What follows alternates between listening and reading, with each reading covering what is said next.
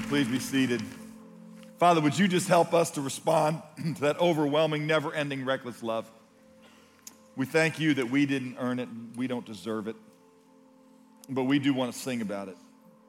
Help us to be your people. We are desperate, Father, to decrease that you might increase, to be people who can say, as faithful men have always said, the life which I now live in the flesh, I live by faith in the Son of God, who loved me and delivered himself up for me.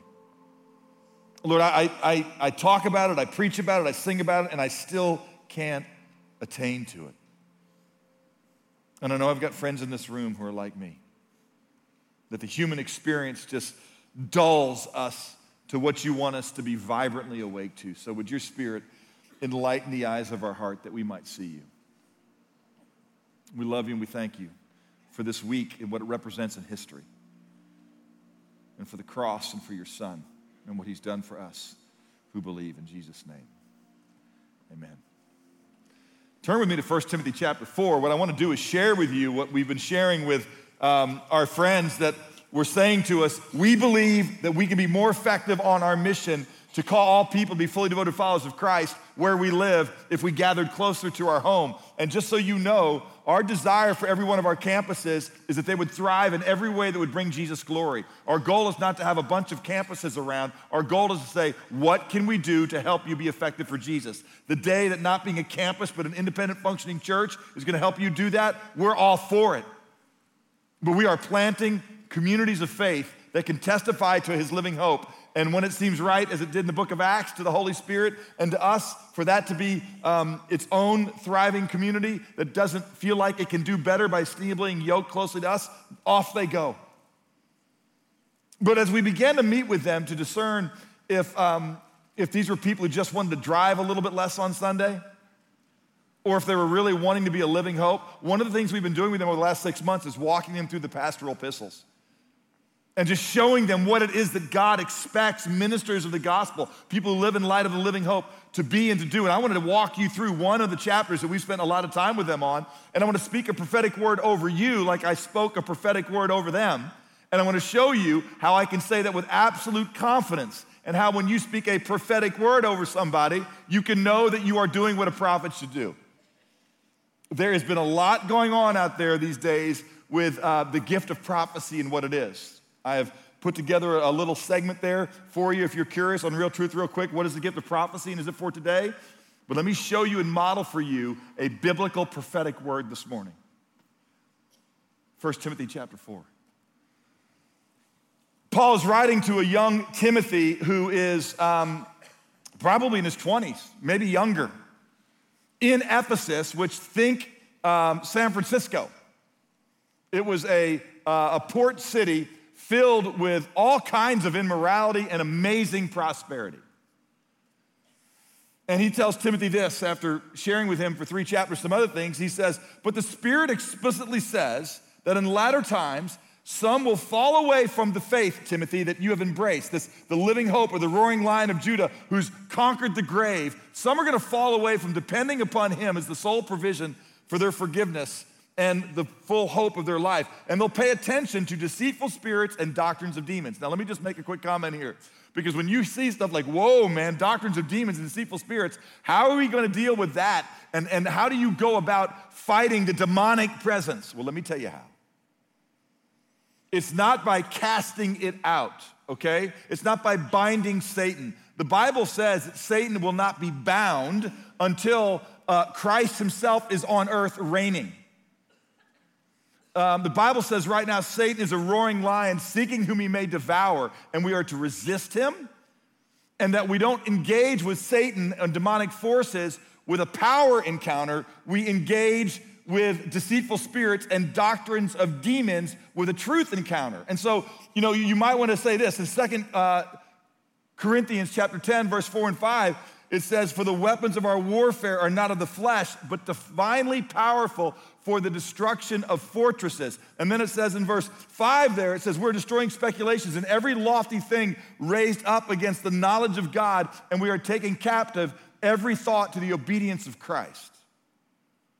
The way that you wage war against doctrines of demons is not by casting them out, it's by bringing truth in. You can't get rid of hate with more hate. You only get rid of hate with love. You can't get rid of darkness by fighting it with anything other than light.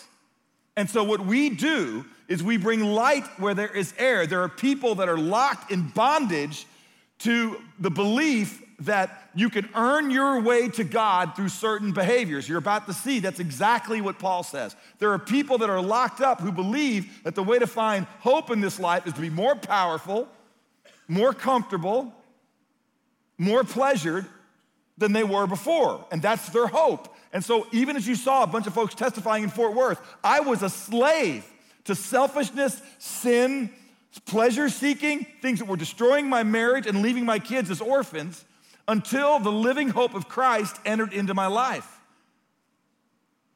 Anything that pulls you away from the source of life is a doctrine of a demon. Anything that doesn't exalt Christ as the living hope is a deceitful spirit. It's as simple as that. So don't make too big a deal out of this, but that means the way that you will wage war against those that are in captive to sin is by declaring to them the hope that we have as believers and the true story of God's redemptive love. So what he's just gonna go on to say, he goes, there's gonna be some who forbid marriage and advocate abstaining from foods, which God's created to be gratefully shared in by those who believe and know the truth. In other words, he's just gonna say, listen, some people think the way to earn God's favor is by abstaining from certain things. No, that's not how you earn God's favor. You can't deserve it. You don't deserve it. You can't earn it. God has provided for you through the sacrifice of his son the only means through which you can be reconciled to him. He says in verse 4, listen, everything created by God is good. Marriage is good. Sex is good. But you've got to use it where he created it to be used. Certain derivatives of certain plants, which we use to get drugs, are good if they're sanctified, it says right here, by the word of God and prayer. What do I mean by that?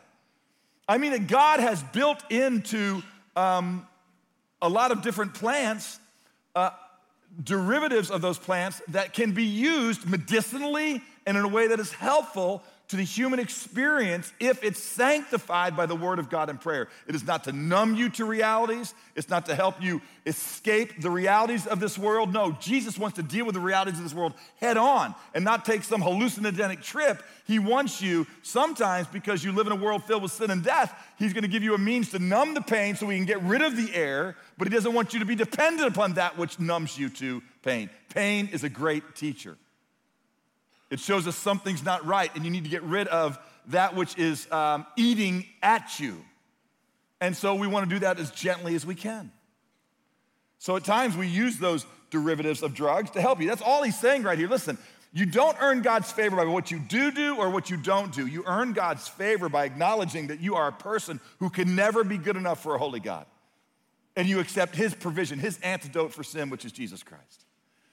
He says in verse 6, for in pointing out these things to the brethren, you'll be a good servant of Christ Jesus, constantly being nourished on the words of the faith and on the sound doctrine which you have been following, talking about this to young Timothy. He says, look, it have nothing to do with worldly fables. I might even say the latest church growth techniques, but make disciples.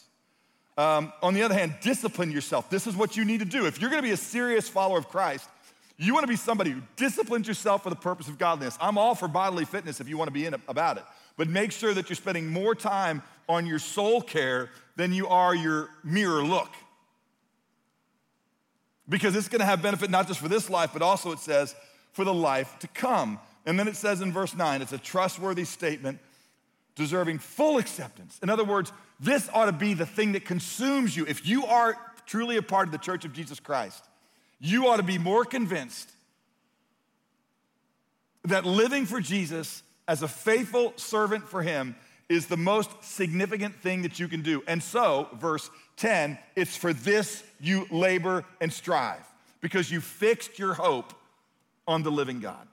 That's verse 10. Who is the Savior of all men, and specifically to believers.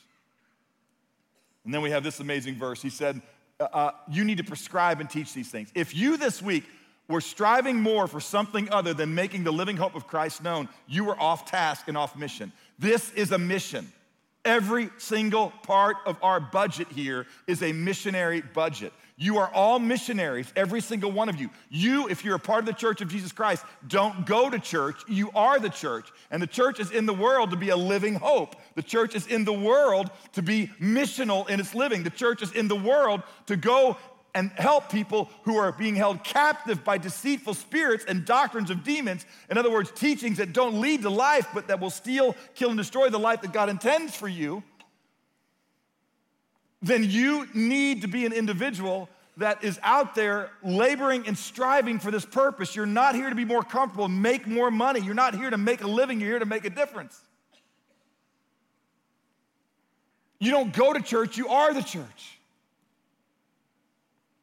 America is suffering because less and less people are the church. We still have a lot of people who go to church, but so many folks who go to church today will not be the church this week. May it never be. Now, some of you might say, Todd, I'm just new in my faith. Well, so was Timothy when Paul wrote this letter. And so I say to you, verse 12, let no one look down on your youthfulness, but in your speech, your conduct, your love, your faith, and your purity, show yourself an example among those who believe. In other words, folks ought to look at you and see you're not hoping in what they're hoping in. They're going to see that the way you relate to one another, the way you do life, the way you do marriage, the way you do conflict is different. And they go, what is the source of your hope? And the scripture says this, as you become more and more like Jesus, you're going to become more and more contrary to the ways of the world. And they're going to ask you to give a defense, to explain why you live the way you do. And when they do, it says in 1 Peter 3:15, you should be ready to give an account for the hope that is within you. And you do it gently and with respect. So we're telling our friends who are members of Watermark, who are about ready to gather on the Frisco campus, these things, and we're saying, hey guys, is Jesus so central to your life that you prescribe and teach these things? Is Jesus so central to your life that your speech is different? Because if your speech is indifferent, you can't be somebody that says there's a better way. If your life and your conduct and your love and your faith and your purity is indifferent, not perfect, but if the direction of your life is now not informed by heaven, then quit telling people you have a hope of heaven. And by the way, when you blow it, which you will, like I do, you own it and go, hey, wait a minute, that was when I increased and Jesus decreased, and so you saw me being a slave to the same hopelessness that you were. I confess that. I agree that that's not what God wants. I ask your forgiveness. I'll make amends, and I am going to get back to the public reading of Scripture so I can be reminded and exhorted and taught. Now I'm quoting 1 Timothy 4:13. How I should live as a person who is his living hope. Do you understand this, church? We don't perform so God loves us, but having known the love of God, we just are attentive to his will and way. I listened last night to something I never knew existed. You know, Woody Allen used to have a talk show. Woody Allen used to have a talk show, and he had Billy Graham on it. Back when Billy was the young Billy, right? The young Elvis. I mean, it was his... I never really had seen this side of Billy Graham before, I'll be honest with you. But the young Billy Graham was on talk shows all the time, and he was just so winsome. And Woody Allen, this is worth 10 minutes of your time, all right? Go to YouTube and put in Woody Allen and Billy Graham, and it's 10 minutes. And it's hilarious. Woody Allen is hilarious. And the way he handles Dr. Graham and the way Dr. Graham handles him, at one point, somebody asked the question, you know, about premarital sex. And Dr. Graham basically says this to him. Billy says to Woody, hey, Woody, here's the thing. You think that God told you couldn't have sex before your marriage to ruin your fun. That's not at all why God said you shouldn't have sex before marriage. It's because he means to protect you. And what he went on to do is he said there's a place for everything. And it's good. It's a gift from God if it's sanctified by the word of God and prayer. In the 1960s, when that whole world was blowing up and Woody Allen was right in the middle of it, you need to watch that interchange and watch how Graham just very simply says, hey, you need to know the love of God. And then if you know the love of God, you won't feel like you're getting ripped off because you can't do something. You'll understand a loving father because you've paid attention to the scripture who cares for you, who is unending and reckless in his love for you, is not going to tell you to stay, he's going to tell you to stay away from things that looks life-giving but isn't. The way I always say it around here is God's not looking to rip you off, Woody. He's looking to set you free. And your problem is you have a wrong view of God.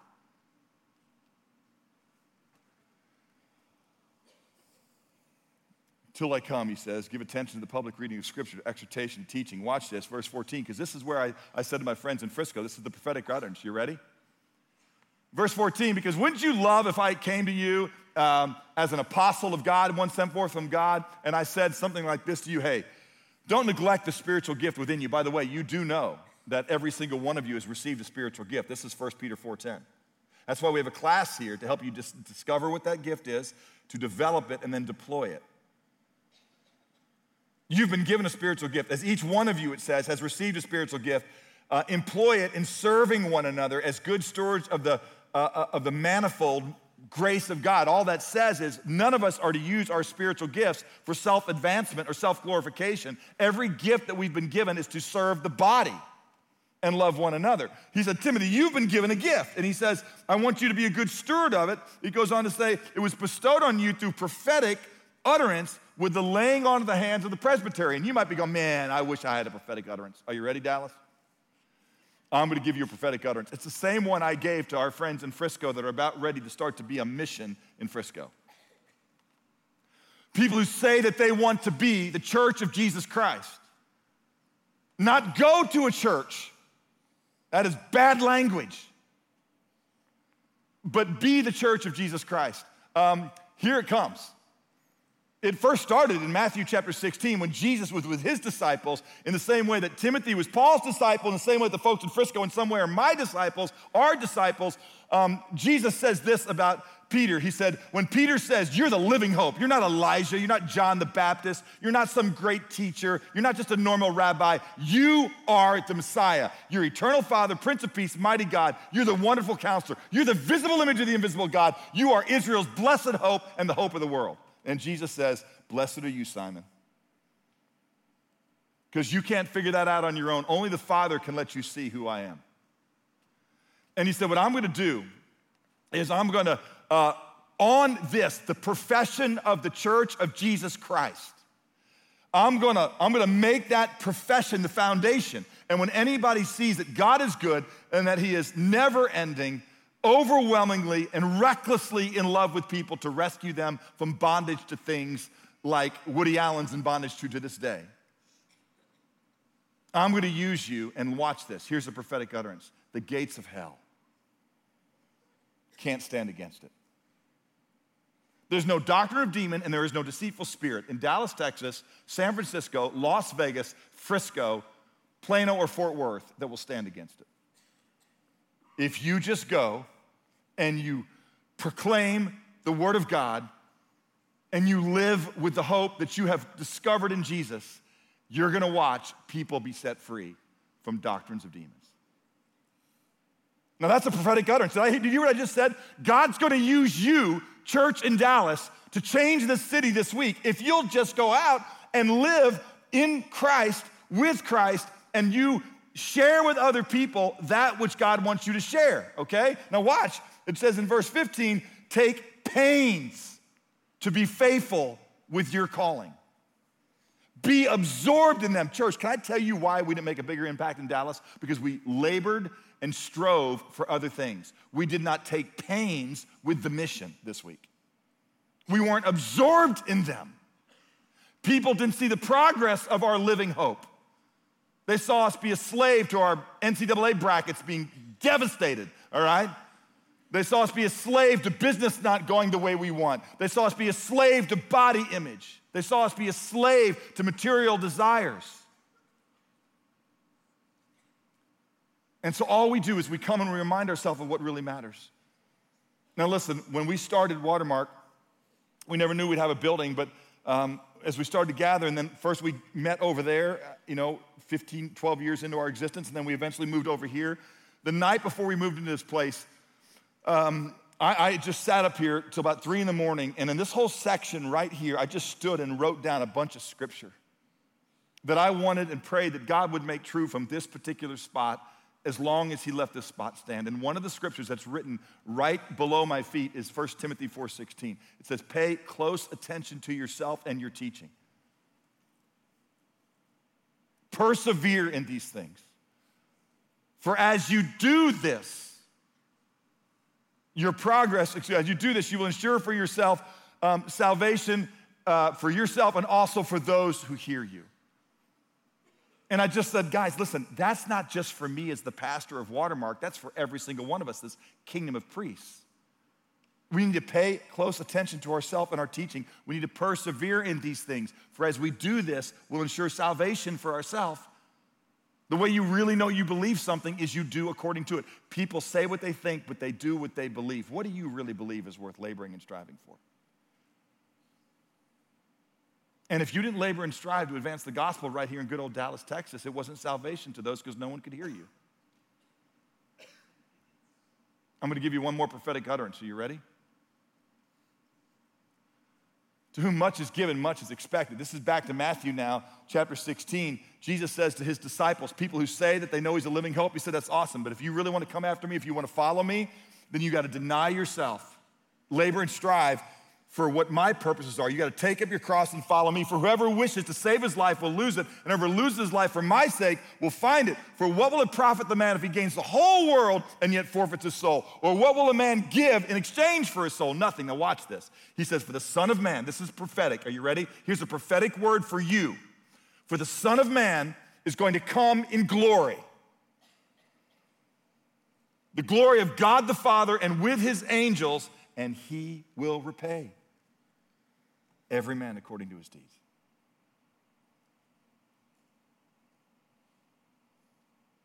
And I wanted to say this to you, church, for God is not so unkind, this is Hebrews 6:10, for God is not so unkind as to forget your love for his name in having ministered to and still ministering to the saints. That is a verse that is not saying, you better get right or God's going to pay you back. Now listen, we believe that the wrath of God has been poured out on Jesus Christ. There is no payment for our sin. What he's saying is those of you that really lived as a 1 Timothy 4 church, that didn't go to church, that didn't have this Americanized, culturized, dead church experience, that didn't deny themselves certain things to look spiritual, but that radically embraced the gospel and paid attention to the scripture and was absorbed in these things and took pains to be faithful, that God will not forget that when he comes with the glory of God and his angels. Let's go, church. God is ready to bless you and to reward you for your faithful service. But that doesn't mean showing up, paying up, and shutting up. It means getting after it. Now, one of the things I wanted to do as we seek to get after it and to remind ourselves that no amount of our getting after it will ever earn God's love is to remind ourselves again what makes us safe. So that when God comes to pour out his wrath, he's not going to pour it out on us because we have sheltered ourselves in the provision of his Son. And as you move to the passion of Christ this week, we just wanted to take a time and remind ourselves through communion, which I will tell you, Jesus doesn't want you to eat oyster crackers and grape juice once every now and then in large settings. There is no power in these elements because I've prayed over them or I give them to you. Jesus said, I want you to continually meditate on who I am. And every time you eat, I believe that, every time you eat and you break bread and you drink from the cup, stop and be reminded this is what love looks like. This is the provision for you. God is not looking to rip you off. He's looking to set you free. He's not coming to judge you for your sins. Your sins have been poured out on the cross. When the body of Christ was broken, the blood of Christ was shed, it was provision for you. That living hope that you have, proclaim to others until he returns. But it's okay that we take communion here. It's not okay if this is the only place you commune. When you leave here, you're going to have lunch with others. Take communion. And we'll talk about how to do that. Just be still. Receive the elements that we're about to hand out. We'll take them together. I'll talk about what Scripture warns us against when we take these elements and how we can do it in a way that honors God. Be still. Meditate on these words. Receive the elements. Man, that's what we do. You know, it says whenever you eat or drink, do all to the glory of God. And I really believe, don't you love a good meal? Sometimes you just smell it on the grill, right? And it's your favorite meal. You walk in the house, the wife's cooking, and you just think, oh man, I love this meal. When you sit down, you should, you know what's even better than this meal? is what this meal reminds me of. It reminds me of the love of God, whose body was broken. I mean, Jesus is God's a great teacher. That continual sacrifices that were offered, they were a fragrant aroma that would go out all throughout the land, that there was a sweet provision from God that gave us forgiveness from sins. And the cross didn't smell wonderful, but man, it's a wonderful truth. Scripture says that you eat or drink communion in an unworthy manner when you just have a dead ritualistic understanding of it. It's a doctrine of demons that if you take communion, if you go through baptism, that you're going to be more loved by God. No, baptism is what you do because you know of the love of God. It's a public proclamation, and it's the same thing communion is. If you take this cup and you can't tell somebody that Jesus is your personal living hope, and when you became personally alive and aware of that, you are eating and drinking judgment to yourself, because what you're saying is there's provision for sinners out there, but you have never acknowledged your own sin and your complete dependence upon Jesus Christ. You are eating and drinking judgment on yourself if you have not testified personally your need for Jesus and his provision for you. And frankly, if you haven't taken the very first step of obedience, which is to get baptized. And so listen, it's okay. You want to take this? If you haven't been baptized, that's fine. I'm talking about as an adult believer. I just would go, I better do that if I say he's my king. Let me put that high on the list of this week. You also eat and drink judgment to yourself when you act like you know what forgiveness and love looks like and you're not a forgiving and loving person. Do you want to see your marriage materially change? Every time you eat dinner with your wife, just go, sweetie, how are we doing? Is our marriage defined by the love of Christ for the church? Do you feel that from me? Are you as cherished and honored as God wants you to be with the overwhelming, never-ending, reckless love of God as I am? How can I do better? And the wife should say, sweetie, tell you, I know you're just a man. You're not perfect. You're not going to love me like Jesus did, but I see you trying. But am I responding to you and following your leadership as you try and be God's man in the way that honors God? Am I spurring you on to be the man that God wants you to be? Have I been competing with your headship as opposed to completing you to be a godly man? How can I respect you and love you more? Whew. Hey kids, how have we done? Are we exasperating you by not disciplining you? Are we exasperating you by disciplining you out of anger? Or are we doing it in the love of Christ? Hey, mom and dad, have I been dishonoring to you? I mean, that's the way you eat and drink. That's the way your family meals ought to go all the time. He built it in. It's in the scripture, and we've sanctified it. People all the time say, how come Watermark doesn't take communion more? I go, I don't know, because we're full of a bunch of disobedient people who don't do it the way Jesus says. I'm talking about in your home.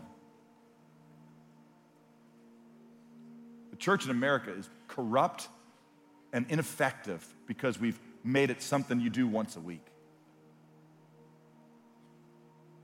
But let's do it now. If you know Jesus, he's your living hope. You know that his body was broken for you. Celebrate that together as we taste a reminder. The body of Christ broken for you.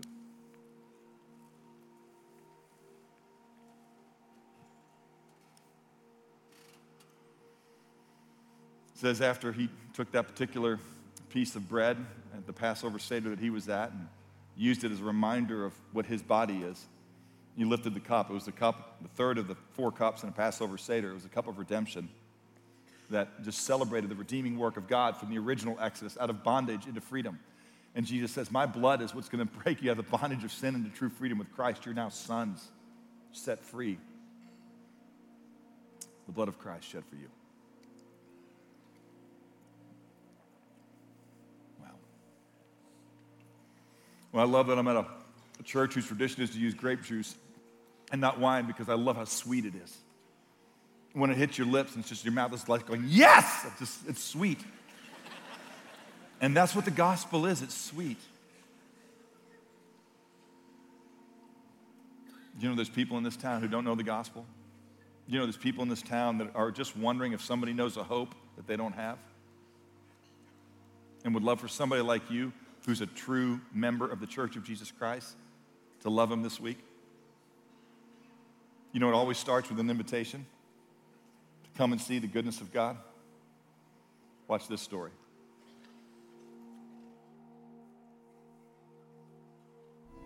It started with an invite. That's when I met a guy named Jordan Robinson, who 6 months earlier was just a stranger. He quickly just moved to become a friend of mine, and when we were driving home one day, he asked me if I had a faith. And because I said I was a Christian my whole life, that wasn't a hard question. I told him what I believed, and I said, absolutely, I'm a Christian. What he didn't know at the time was I just had a bunch of junk in my life. On the outside, I had it all together. I had a good job that was paying well. I worked hard. But on the inside, it was a storm. It was just a mess. So when he invited me to church, it was an easy yes for me. And then I started seeing people who said they believed the exact same thing I did. They just lived it out very, very differently. So he eventually invited me to jump to Equip Disciple, where I started seeing just these other guys who really just poured their life and believed this book called the Bible. The way they lived it out, they really believed it. That invitation led me to jump into his baptism and just see him proclaim this faith. I started realizing that what I said I believed was just very different. And I had to make a choice. Do I want to go all in or not? From there, I decided to jump all in. And eventually, he invited me to jump into community with him. That invitation led me to jumping in to be roommates with him. It led to another invitation to jump into Unashamed Weekend, where I started learning how to share my faith. And as I look back at just over the last 4 years of the tremendous opportunities and the tremendous experiences, it just started with an invitation. Wish you know Chemo's story. Chemo's one of our fellows right now going through a year-long discipleship program. He left the business world because he felt like he wanted to give more of himself to make disciples. Chemo's about to go on staff up on our Plano campus to lead us in external focus in the opening of another Watermark urgent care clinic, just like the one we have here that's seen over 30,000 patients. We're opening another one to make disciples by meeting the physical needs of people in partnership with the Collin County government, community, and private business. Chemo's going to lead that because somebody just said, hey, Chemo. Now look, Chemo's life wasn't changed. Chemo's life wasn't changed because he came to Watermark. Chemo's life was changed because he decided to be absorbed and to labor and strive and to say, I'm going to follow Jesus. I'm going to lose my life for him. Not be a churchgoer. Be a Christ follower. And it all started with an invitation from a missionary like you. This week, like very few weeks in our calendar, people are wondering if somebody has a hope that they don't have. What's all this Easter stuff really about? So you're going to be reading about it, watermark.org/Easter. I pray you're going to be living it at Watermark Deployed.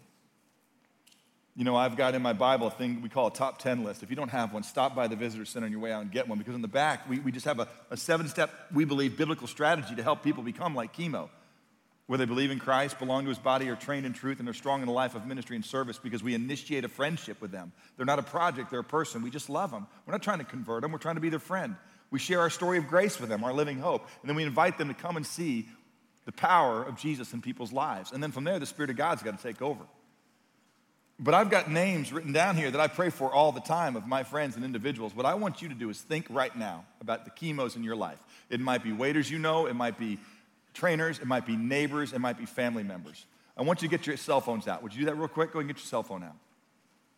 And I want you to go ahead to your text message app, and I want you to type in the number 214-997-9123.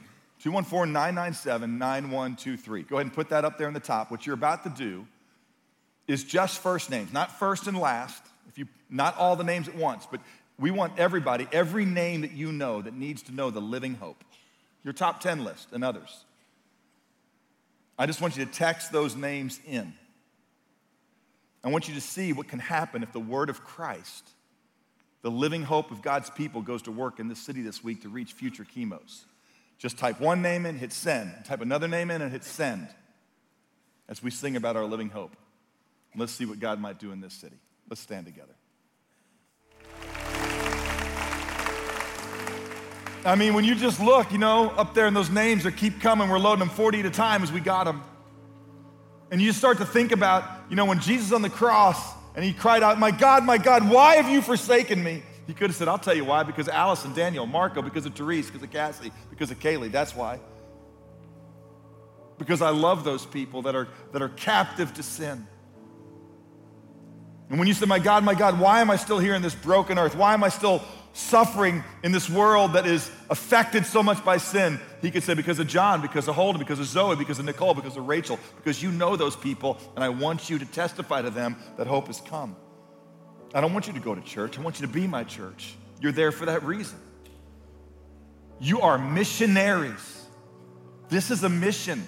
This is a disciple-making place where we help other people escape the wrath that is to come and to live today with a hope that will forever be satisfied in Jesus Christ. If you're here and you've never experienced that satisfaction, would you let us know how we can serve you? There's that perforated section I talked about. You can just check a box. We'll follow up with you personally, or you can come hang out with us here, or you can continue your conversation with somebody who a little bit ago told you they've got a living hope.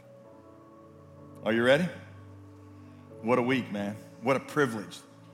Let's go, church. Have a great week of worship. We'll see you.